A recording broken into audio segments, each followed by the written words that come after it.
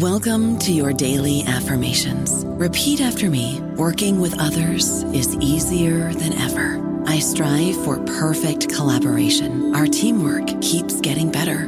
Yeah, affirmations are great, but Monday.com can really get you the teamwork you desire. Work together easily and share files, updates, data, and just about anything you want all in one platform.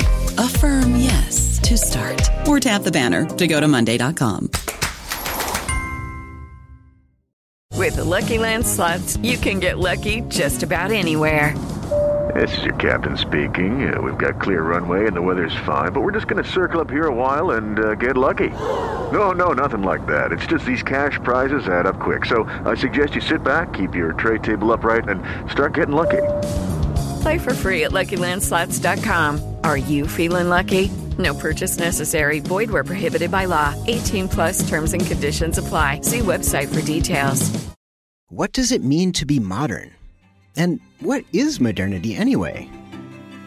I'm Ryan McDermott, host of Genealogies of Modernity, and I'm here to tell you that it's complicated. No, just kidding. In this show, we get a bunch of academics to actually venture answers to some really tough questions. What is genealogy? What are the sources of racism and anti-racism? You might disagree with our answers, but you can find them on Genealogies of Modernity, a limited series from Ministry of Ideas.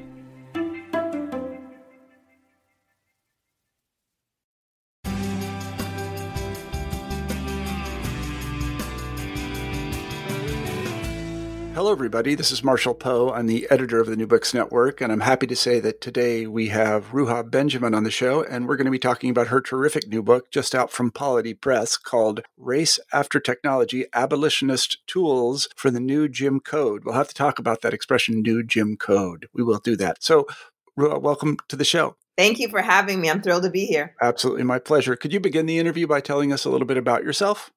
Sure. So I'm trained as a sociologist. I'm currently an associate professor of African American Studies at Princeton. And within sociology, my specialty is looking at the social dimensions of science, technology, and medicine. So broadly speaking, I'm interested in the relationship between innovation and inequity. Mm-hmm. I really thought your book was very interesting, and it reminded me of something that occurred to me when I was shopping at a place called Stop and Shop here in Massachusetts. It was in Boston, actually. In the 1990s, I think. It might have been the late 80s. And this is when barcodes were first introduced, I think. I don't know. Yep. But I remember thinking, they're going to know everything I buy.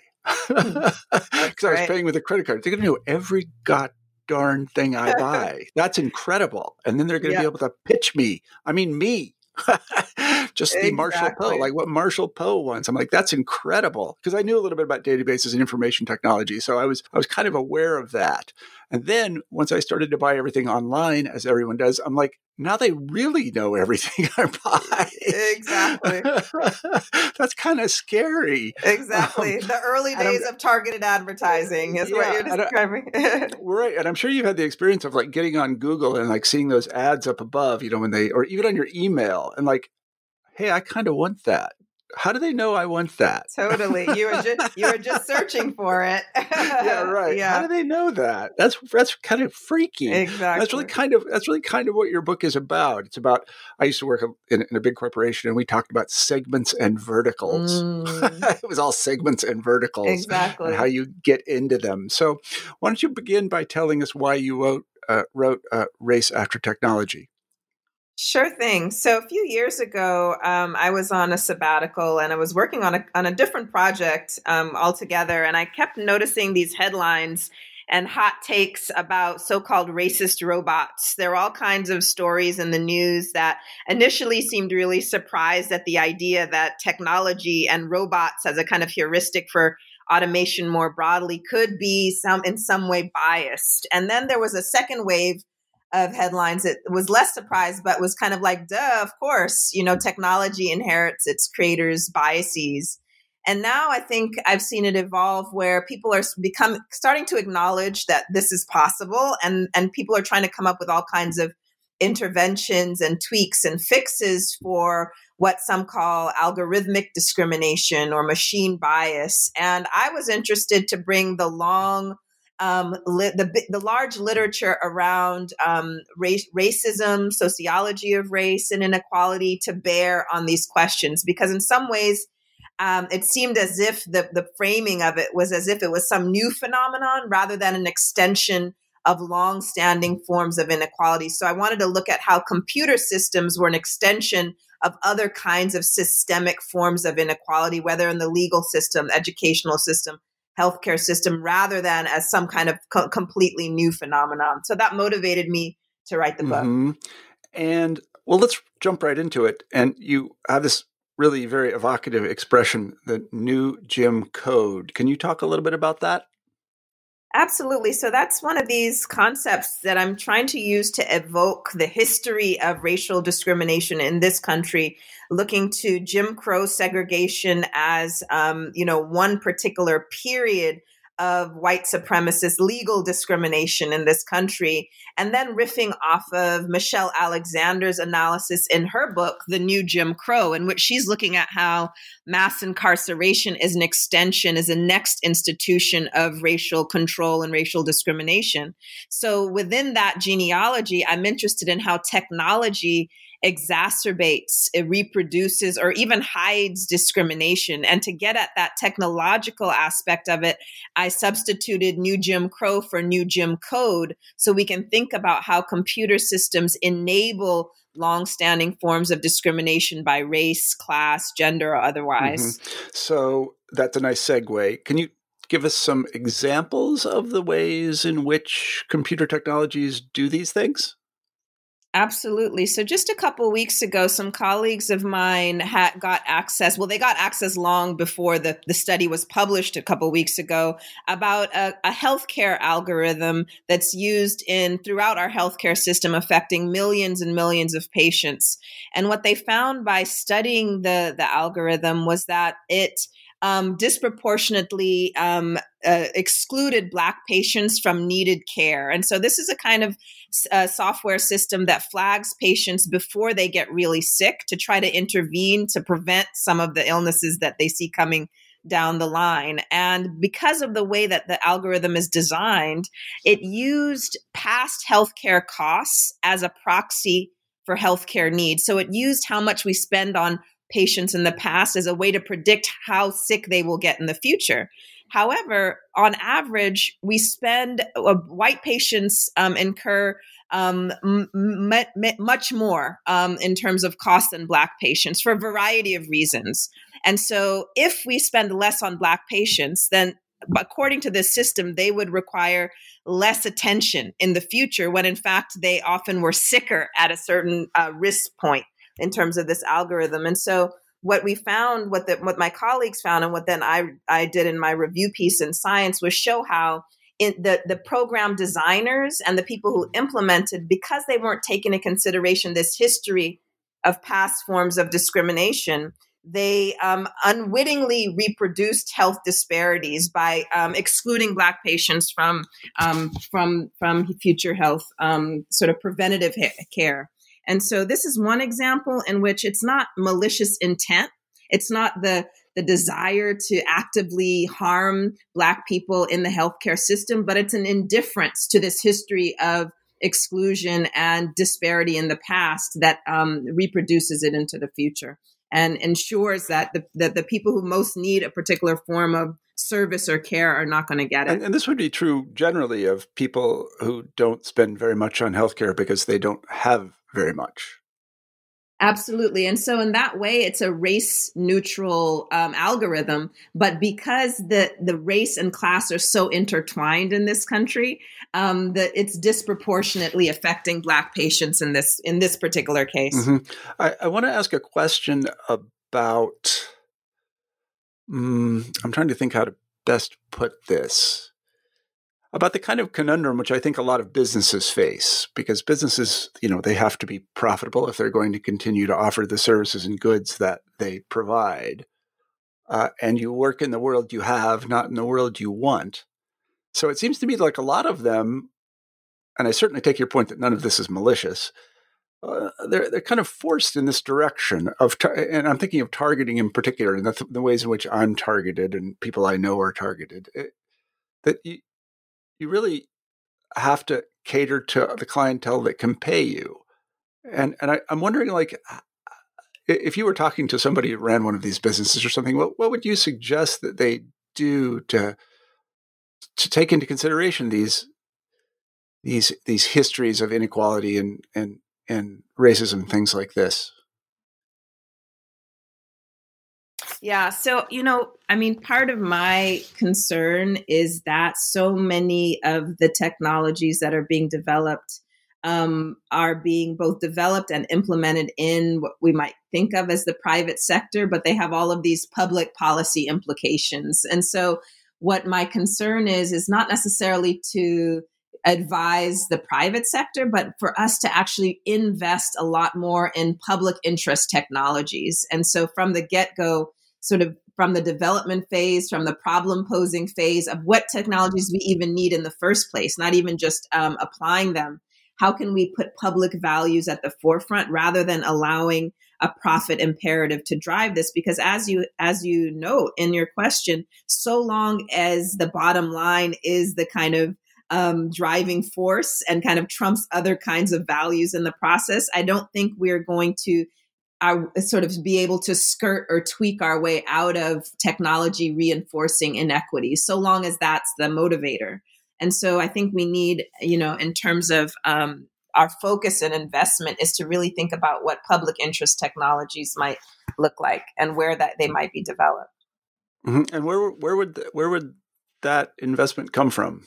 So a lot of the starting up point, I think, is to think about the intellectual foundations of technological development. A lot of academic centers are being started and reinvested in that can provide the intellectual foundations of technological development. So there's that. There's a lot of research centers that are kind of hybrid centers that put public values at their forefront. I think about the Data and Society Research Center Institute in New York City as one. Another one is called AI Now.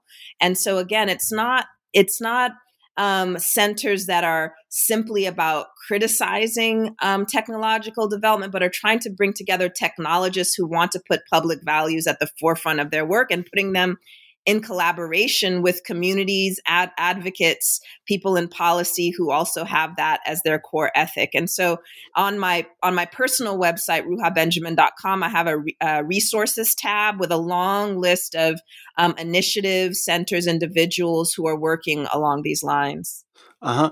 And can you mention some of them? I mean, you mentioned Sure. a couple, yeah.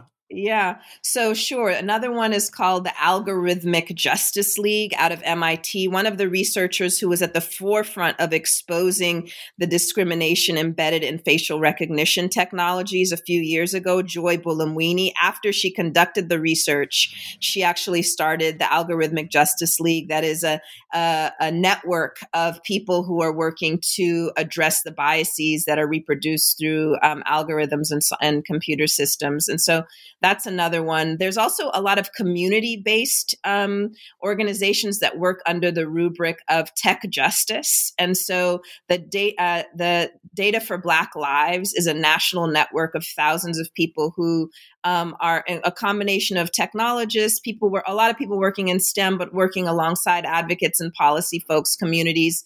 And so that's an annual conference and a network that is really on fire in terms of attracting people who want to think about the public values that need to guide technology.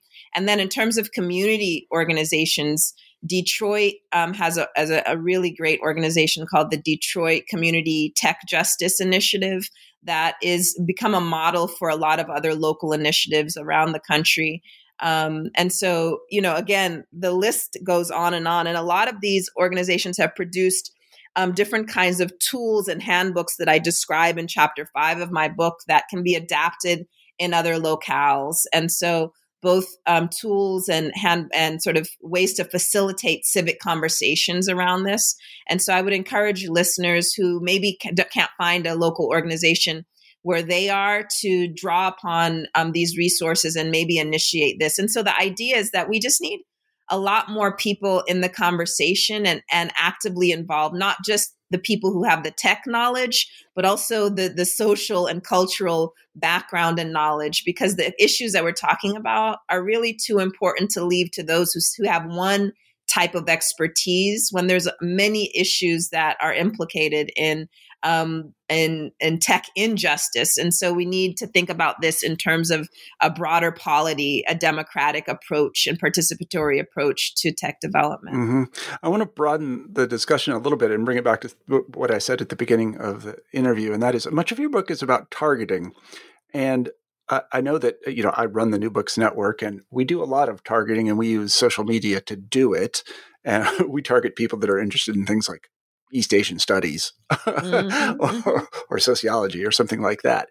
But I wonder if you had, the thing about targeting is that, it's good in one way. I mean, I think it's great that Google can show me things that I might want that I didn't know about. And then really that's kind of what we do in the New Books Network, is we show people things that they opt into, that they want, that they would. But on the other hand, it does kind of, I'm really struggling on how to put this, but I'm a type of person.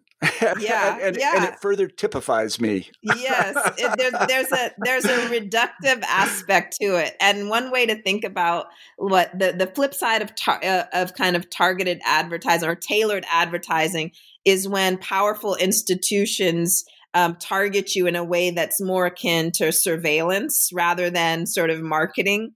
And so, part of what we want to think about in terms of the duplicity of technology, the fact that it can have this upside, but it can have this underside that we are not often really privy to, is that it really matters the larger infrastructure that the technology is being wielded in. And so whether that has to do with the institution or the people that are behind the scenes, with what guiding assumptions and values, what kind of system is it being enrolled to further? And so it's not enough to just evaluate the technology in isolation from this broader network or this broader infrastructure. And so that's why we need to think about, what comes before even the development of any technology, who's around the table, what is the problem that technology is even meant to solve and intervene in. And so I would agree with you that part of the real allure and the reason why many people until very recently haven't necessarily questioned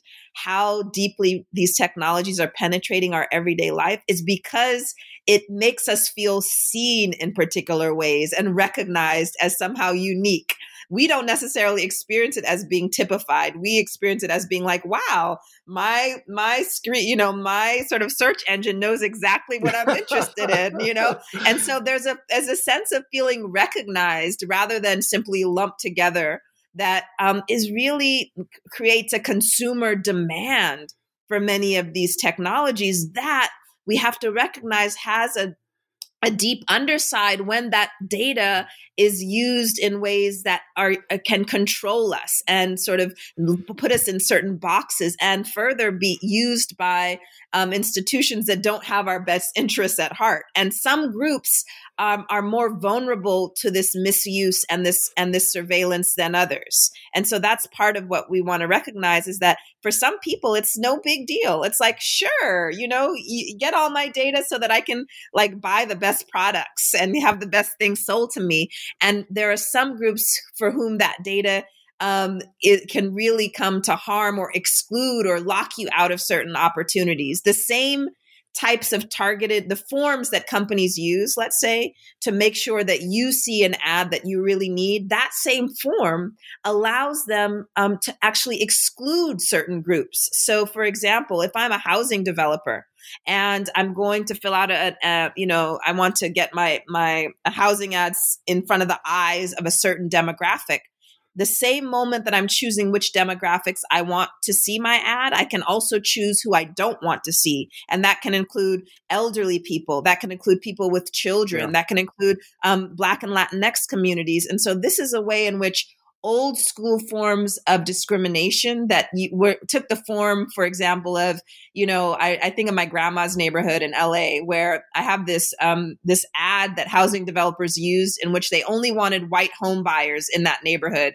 And so in trying to attract them there, they said, come buy these houses because we have beneficial restrictions built into the housing. So that meant we are going to exclude Negroes from infiltrating this neighborhood. That was an old school targeted advertisement that we think it was like of days gone by. But now you can go and do the same thing behind the screen and ensure that Black people don't see your ad. Right now, there's a lawsuit, class action lawsuit against some developers who are excluding elderly people from seeing housing ads in DC. So it's an example of, the underside of being seen is that some people are being excluded, and we have to reckon with that duplicity. Yeah, I want to say to all the marketers out there that I actually want to see the Porsche ads. I can't afford a Porsche, but I want to see them. God damn it! You want to see them? I like cars. I really do. I drive a beat up minivan for my kids, but man, I want to see those Porsche ads. Can you send those to me, please? Yeah, but then because you're not likely to click on it, or maybe they don't want to waste it on you, and so no Porsches. Yeah, it's also funny. I was going to say it's also funny you mentioned it reminds me of something from my youth, which was a heck of a long time ago. In Kansas, actually, and I used to really like Michael Jackson a lot, and we share that in common. Very incredible guy, really. I mean, I'm sure there are politics around it. I don't want to go into that, but I liked his music a lot. I personally think that Off the Wall was his best album. That's just me. I don't know, but I remember that suddenly there was this thing, urban radio. Remember that? Yep. Code. That's a great example. Yeah, that's a great example. That didn't exist. It also didn't exist. Urban radio. I'm like, what does that mean exactly? Urban radio. Yeah. And so that's a great example of code words. And so before we even get to the encoding in like technical systems, our language encodes difference, and it signals certain things without making it explicit. And so racially coded language like urban is one of those ways in which you're invoking a certain listener, and you're also trying to push away people who wouldn't necessarily be interested in whatever comes with that coded that term. Yeah, but again, there's kind of two sides to this coin. It's a very sensitive issue because for the people who are promoting what is essentially Black music, or what we would call Black music, I don't know if there is such a thing, but let's just say that there is from the marketer's point of view, that establishing urban radio as a thing helped produce urban radio stations, which are now quite profitable enterprises that actually serve, I guess, African Americans. I mean, I don't know. It didn't exist when I was a kid. We had country and top 40. And Michael Jackson was on the top 40 radio station, right? Yeah. Right. Yeah. So it's a hard, it established this community of interest on the one hand, but on the other hand, I felt a little excluded from urban radio, to be honest with you, as a white guy. Absolutely. And I think that it's that mix of, the kind of the upside. And we always have to ask, whose interest does it serve ultimately, to have these forms segmented markets and, the sort of targeted advertising and so on, because certainly part of what drives it is that there is a big upside. People are really profiting off of this segmentation and this tailoring. And so we want to sort of complicate that experience by looking also at who is potentially harmed or excluded. In the case of the music world and radio, the stakes may not be as high, but when you think of job opportunities being excluded from that, or being able to get a loan on a house, or being able to access certain forms of healthcare, the stakes of, being left out of a kind of digital targeting can be life and death in some cases, as the healthcare example shows. Yeah, that's certainly true, and that's a very serious matter. But it seems to me that you could just as easily tweak that an entrepreneur could come along and say, well, these algorithms that these big medical companies have are excluding this population. I could probably serve this population in the sense of giving them some good or service that would be of value to them. So I'll make my own algorithm that actually. And in fact, the researchers that I mentioned are working with the company whose algorithm they expose to actually make it better and to make it work in the way that it was intended, which is to flag patients who need, more attention. And so in that case, the researchers are offering pro bono. And so rather than like another company coming in and making a profit off of it, they're saying, well, it's too important to leave it to that. And so they're actually helping the company develop it in a way that won't have this racial disparity as the outcome. Well, and I should say, you don't need to be an expert in medical demographics to know that there are a lot of underserved populations in the United States, and that is a market that you could probably serve in some sort of sensible and useful way. Yeah. So you can actually, you could design an algorithm that actually goes after those people and essentially offers them some good or service that would be, of value to them. I wouldn't want to lose that market segment either if I were in the insurance trade or the housing trade or whatever it is, because it's really in their best interest, of course, to go provide those people with goods and services because they probably want them.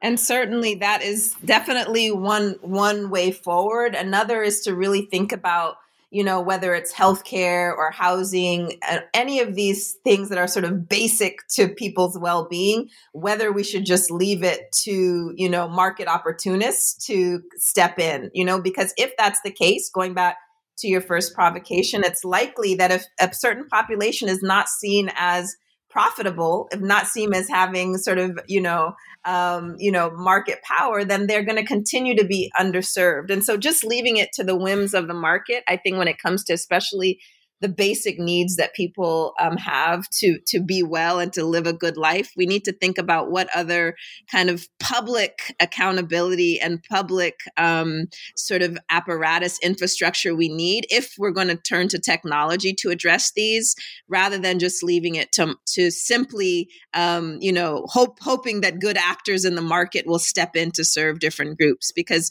at least for, racialized populations in this country, poor people in this country, they've often not been served by leaving it completely to, business to come in with healthcare and housing and so on. Yeah, that's definitely true because, I guess I run a business now and I know that I need to find a clientele. We do advertising on the New Books Network, and I know that advertising is targeted.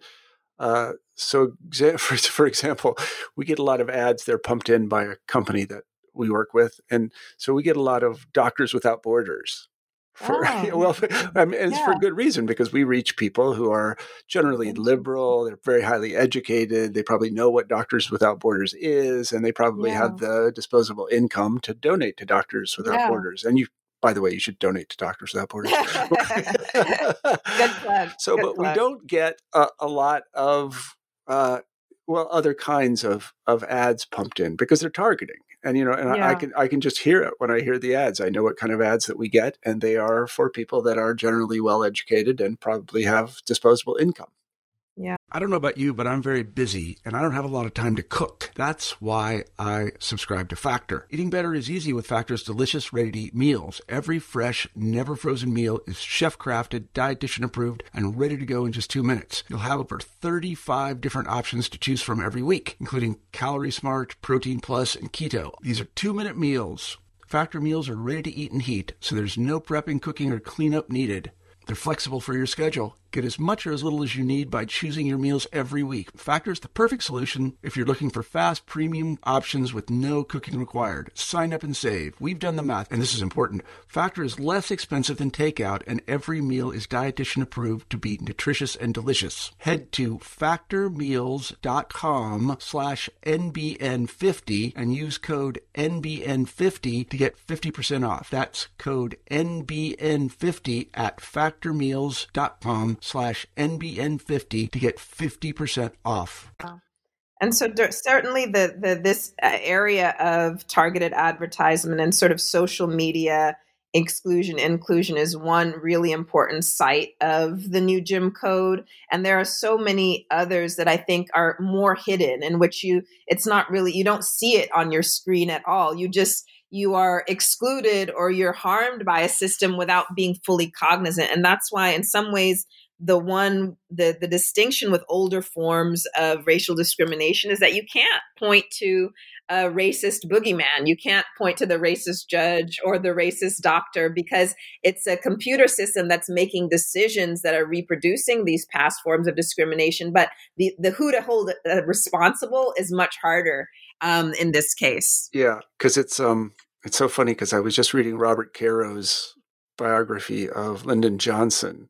And, back when Lyndon Johnson was coming up, there were like, I'll probably get in trouble for saying this, but there were real racists, like explicit racist segregationists. But now we have this kind of racism without racists, which is very, it's a tough thing, And again, I don't mean to say there aren't racists. There definitely are racists, but there definitely are. It's just not as explicit as it used to be. I want to come back to something you said, and that is that you hear a lot of criticism, especially among the chattering classes on Twitter and things like this, about censorship and discrimination on platforms like Twitter and like Facebook and YouTube, but it's almost always political. Conservatives are saying they're being banned, or liberals are saying they're being banned, shadow banned, I think is what it's called. But you never hear about this deeper kind of bias that you're talking about. Yeah. So all you should write an op-ed. That's a good idea. I'll tell them you sent me. Yeah, you're right enough bad about that.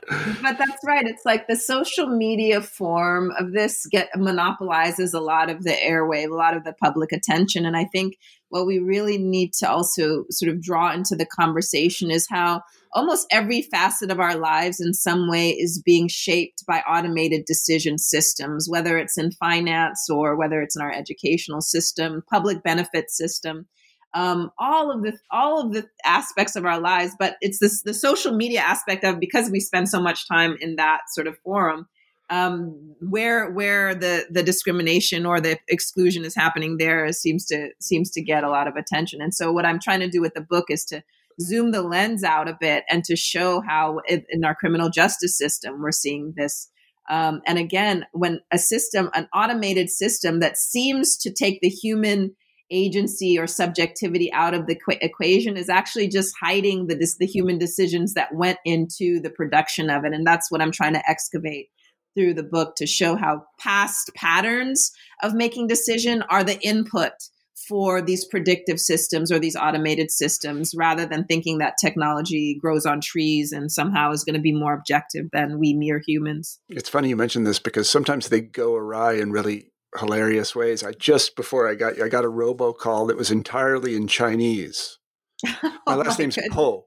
Right. So, so I think I can't imagine how I got it, but it was entirely in Chinese. I mean, that's such a great example, because there's no harm. You kind of just chuckle and hang up. But so that same faulty, aspect that you experienced through the robocall, it's actually it's wreaked havoc in people's lives, because these systems do make all kinds of mistakes. And so I'm thinking now of, the state of Michigan, where Governor Snyder at the time adopted an automated decision system to flag people who were engaged in unemployment fraud. And so the system flagged tens of thousands of people and had people paying back money to the state that they actually didn't owe. People went bankrupt. They lost their homes, filed for divorce. Some people committed suicide, all because they had this system that had incorrectly flagged them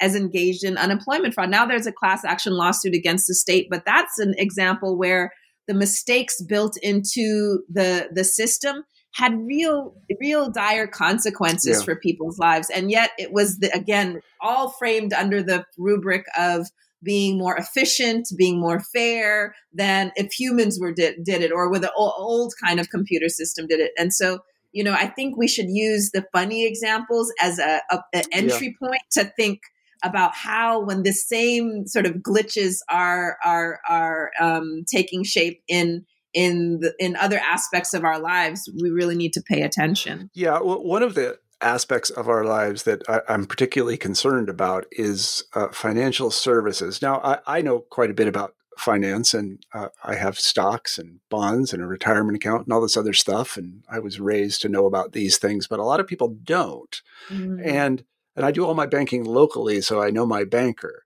but I'm constantly bombarded with these offers for easy loans and credit cards I don't need. And I work with a lot of people that are essentially they're addicts and alcoholics, and these people don't. They don't know anything about this. It just looks like kind of manna from easy heaven money. for them. Easy money, right? Easy money is the right. But they just don't know what they're getting into. Yeah. And if they actually talk to a person who was sensible and had their interests in mind, they'd say, you don't want this credit card. This is not a good thing for you. You don't need this. And you're likely to misuse it in some way, not out of any maliciousness, but you just don't understand the way these things are structured. And I'm very concerned about that, that aspect of targeting. Like you could target people without credit cards and try to give them credit cards. I don't know if that'd be a good business decision, but they do it. Yeah. And I think, you're right to feel wary about it. I was just in Nairobi, Kenya in August and giving a talk to African computer scientists from across the continent.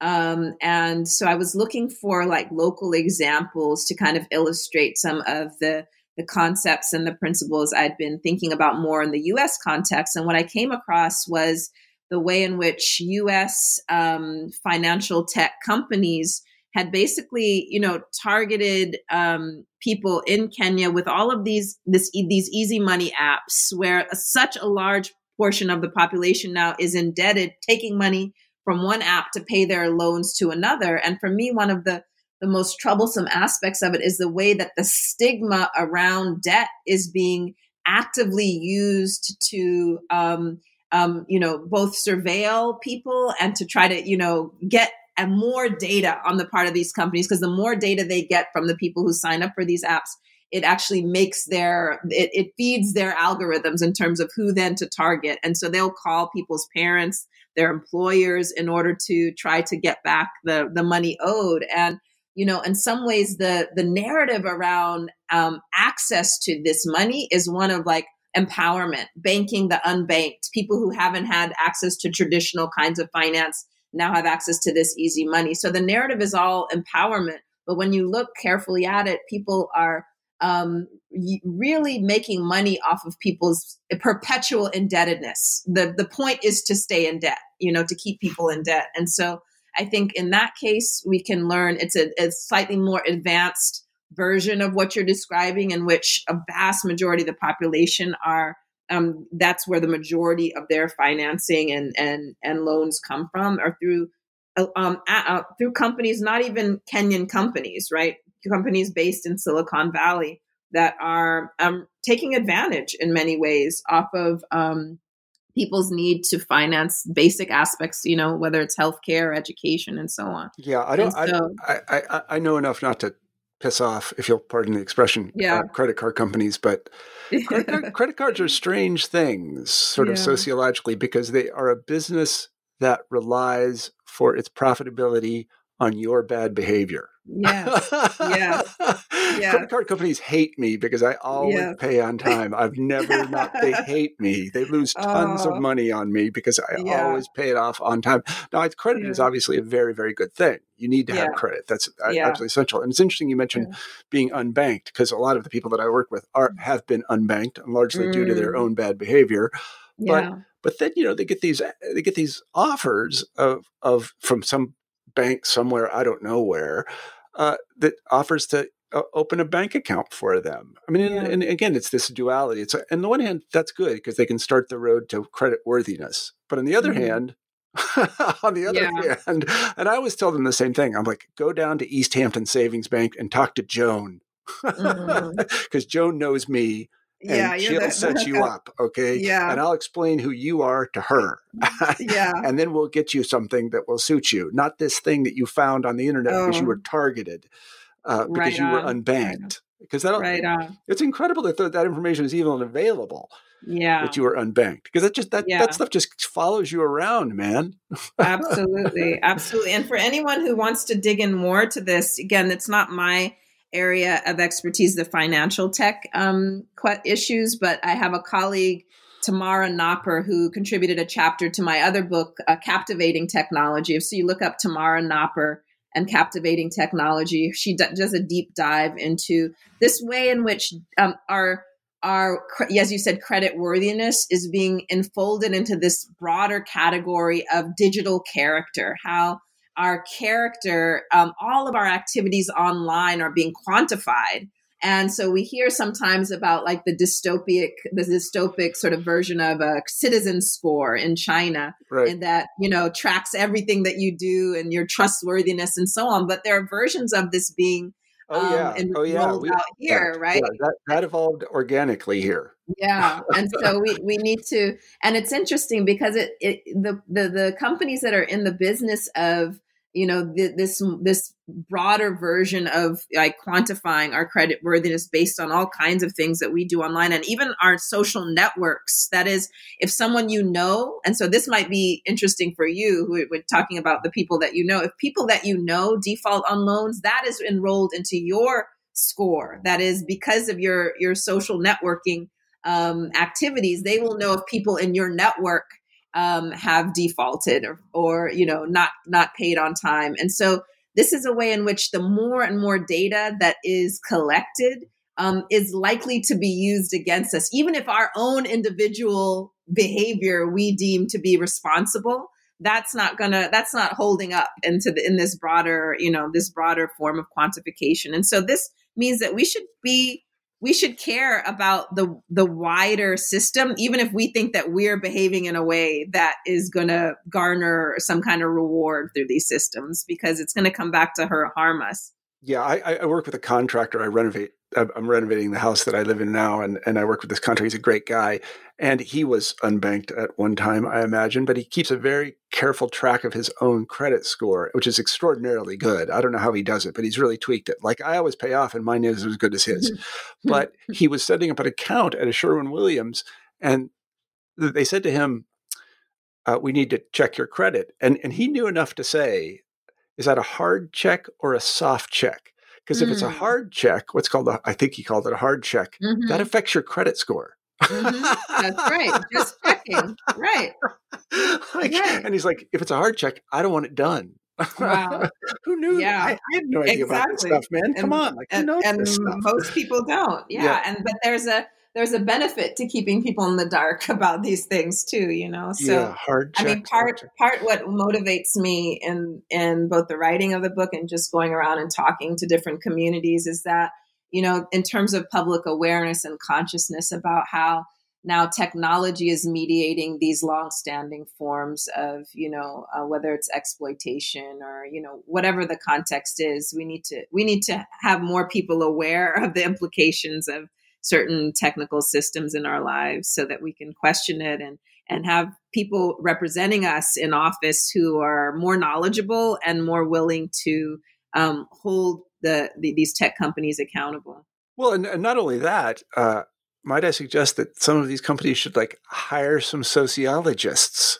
They are. It's funny. In the last couple of years, I read somewhere it's called a techlash, a backlash against tech in the since say Cambridge Analytica and a few of the other scandals. And so, in fact, many of these companies are, kind of trying to address the criticism from what's kind of insider ball. And so they are hiring philosophers, sociologists, anthropologists. But I think that is, that's good on one level, but it's still, we need more independent oversight, kind of leaving it to the people who are creating the problem to also create the solution and police themselves.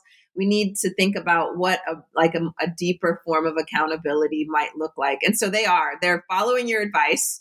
But that kind of domestication of the critique by having insiders, because ultimately, if you work for a company, how likely are you to really offer hard criticism or flag things if that's where your paycheck is coming from, even if you are a sociologist, right? And so we need some more independent forms of accountability in the world that we're living in right now. So you mentioned the word oversight, and oversight is a word that a lot of people are uncomfortable with. What would this oversight look like in your dream world? I in part because I am part of the work is geared towards criticizing predictive and prescriptive forms of technological development, I'm also wary of offering policy prescriptions that are just born out of my own sort of imagination. Part of what I'm really trying to advocate is a more democratic participatory approach to both technology and tech policy. And so what I would encourage is people to get involved in some of the organizations that I mentioned that are doing both local, national, and international kinds of thinking and deliberation, consultation around what this might look like. On one end of this, it's taking the form of particular kinds of bans and moratoria on technologies that are shown to be both inaccurate and harmful. For example, facial recognition systems. So we have a number of cities around the country, San Francisco to Somerville, where the municipalities are banning facial recognition systems, especially by police. And so that's one end where people are just refusing or stopping the use of particular technologies. And so that's one way to think about what accountability would look like. But I'm interested in more proactive, preventative forms of accountability structures that begin implementing accountability. And by that, I'm thinking about how technologies are likely to affect the most vulnerable in particular populations. So whether that's poor people or racialized groups or women. And so we want to think about how past forms of discrimination, we should assume that these past forms of discrimination are going to be reproduced through automated decision systems unless proven otherwise. Right now, the default assumption is that these are neutral or they're going to be good. And if they happen to have harmful effects, then we'll deal with it out after the fact. The accountability kicks in after the harm is already demonstrated. And I think we need to assume that the harm will occur unless proven otherwise, unless these issues have been addressed from the get-go. And so for me, one way of thinking about that is in kinds of sort of oversight committees and boards, kind of typical, through our legislative process and so on. But for me, the education system is another site in which we start to seed ways of thinking about technological accountability before we even get to the point of developing technology. How should we train students and practitioners in STEM fields differently so that they're thinking about the ethical and political dimensions of their work well before someone is funding them to develop some algorithmic system, rather than thinking about that's someone else's job. What about really onboarding these issues and questions in the training? And since I'm a teacher at heart, that's where I tend to put most of my energy. I know lots of different groups and people who are thinking in other aspects of this, whether it's the policy or litigation, thinking about accountability in the context of litigation and so on. But I'm thinking about seeding ways of thinking and accountability through our higher education system. Right now, students either get a very token kind of exposure to the ethical dimensions of their work, one class here, one lecture here. It's very optional. If you happen to care about these issues, then maybe you get some exposure to it. But I would love to see it integrated more thoroughly into the training of students in the computer sciences, life sciences, and across the board. That is thinking about the social dimensions, political dimensions of their work. Yeah, I think it's important to be aware in that way. And we try to be here on the New Books Network, so I've mentioned East Asian Studies. I don't want people who are just interested in East Asian Studies to listen to New Books in East Asian Studies. Yes. I want a lot of people to listen to it. But I have to say, it is rather targeted right from the get-go because it's called East Asian Studies. Yeah. So I'm not sure what I can do about that. We've taken up a lot of your time, but I want to end with a kind of off-the-wall question. Yeah. I just finished reading, and I'm kind of ashamed to admit this, Ralph Ellison's Invisible Man, which I think may be the great American novel now that I've finished reading it. It's alternatively very moving and hilarious. That guy had a great sense of humor. I don't know if you've read it, but the kind of takeaway I got from it is that guy wanted to be treated as an individual. He's constantly stereotyped. First, as a black guy from the South, and then he goes to New York, and then he's still, he's stereotyped in another way. He joins what is essentially the Communist Party, stereotyped there, and he's just stereotyped all over the place, and it just drives him up the wall. Is there any? I mean, again, and the American project is to treat us all from, kind of as individuals. So could that ever happen in the algorithmic world? Is that a possibility? It's so hard. Yeah, I think, part of what we, it kind of rounds out where we started with in terms of the inherent reductive goal of these technologies to kind of typify us, create, different groupings, and then make predictions or, decisions based on these groupings. And so in this context, I think it does run counter in the very nature of the technology to think about reducing people to, and I think individual, understanding people as whole individuals, right? I think runs counter to it. There is a propensity to think of us as little bits of data, so individual forms of data or composite of these very discrete forms of data, which is a flattening of our individuality. And so I think that it runs counter to your vision of what, a kind of good life or free life would look like in the kind of Ellison version of it. Although I would say that for me, that's not necessarily my vision of liberation or freedom, to be solely kind of a free-floating individual. I think part of how we get meaning in life is to be connected to other people and to think of and to work in groups and to think of ourselves as collectives. So I would love to see a collective vision of what, a good life would be like, rather than just simply a kind of individualism that we sort of see as the hallmark of freedom in this country.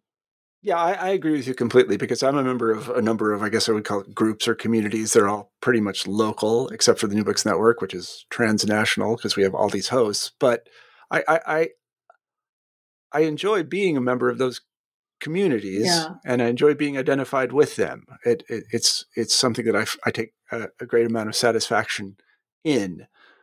So I'm really not wholly an individual. Yeah, I think. And again, go ahead. No, I was thinking that maybe part of the distinction is when those groupings are used against us, when they're ascribed, when we don't have a choice in how we're grouped, when it's something that is imposed on us. I think that's where the oppressive or exploitative nature of collective identity comes from. But when we choose them, and when they are fluid, and when you can move across groups, and so where there's more agency involved in that sort of collective life, I think that's where the joy comes from, and that's where the positive aspect of sociality comes from. And so part of what, when we bring it back to the context of data in our digital world, is that most of the digital forms of grouping are coming from the outside. The decision of how to group us and how to use those groupings are out of our hands. And that's where the problem lies. Who controls the kind of the digital apparatus? And so it's not the digital itself that is intrinsically exploitative or oppressive or reinforcing of hierarchies, but it's the power dynamics involved, and the fact that a very small slice of humanity currently has control over the digital infrastructure of the world. And that is a problem. Yeah. And the problem, which I mentioned, was I don't get any Porsche ads.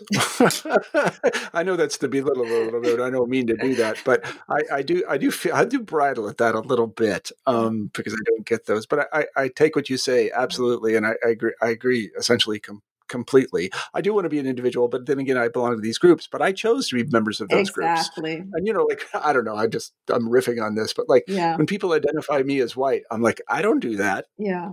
So you're saying that's what I am. I didn't join something called it's an accident of my birth. Yes. And it's frustrating. You know, when people stereotype, or I'm kind of a big guy, so people make assumptions about me because I'm a big guy. But I'm like, I don't like that exactly. It doesn't feel comfortable. And I think Ellison is very good about this because people keep looking at him and saying, oh, he's that kind of person.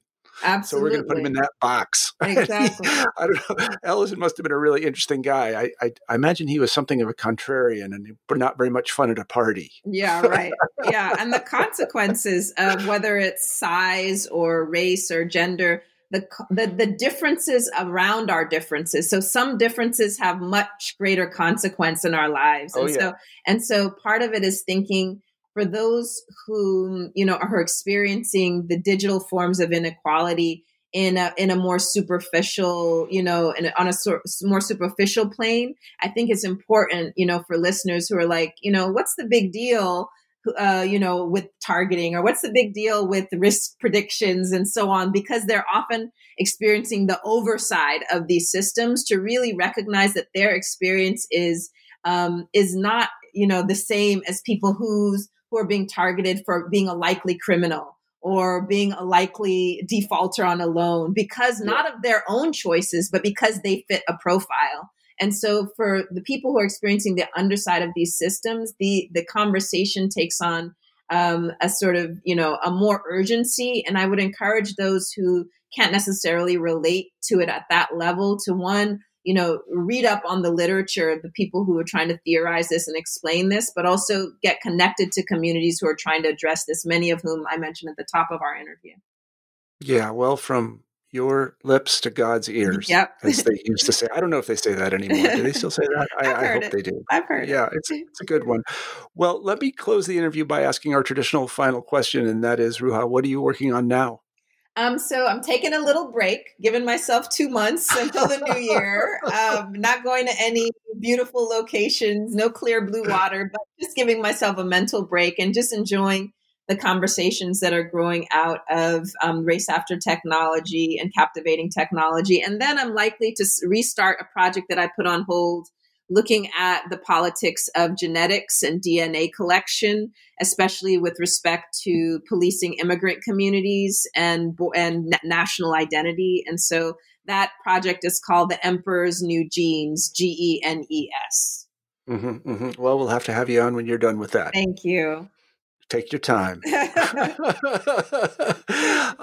Let me tell everybody that we've been talking to Ruha Benjamin about her book, Race After Technology, Abolitionist Tools for the New Jim Code. It's just out from Polity Press. I really enjoyed the book, and I encourage you to go buy it.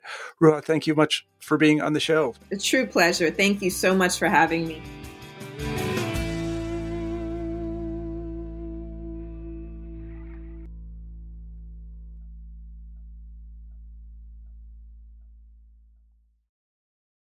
Lucky Land Casino, asking people, what's the weirdest place you've gotten lucky? Lucky? In line at the deli, I guess? Aha, in my dentist's office.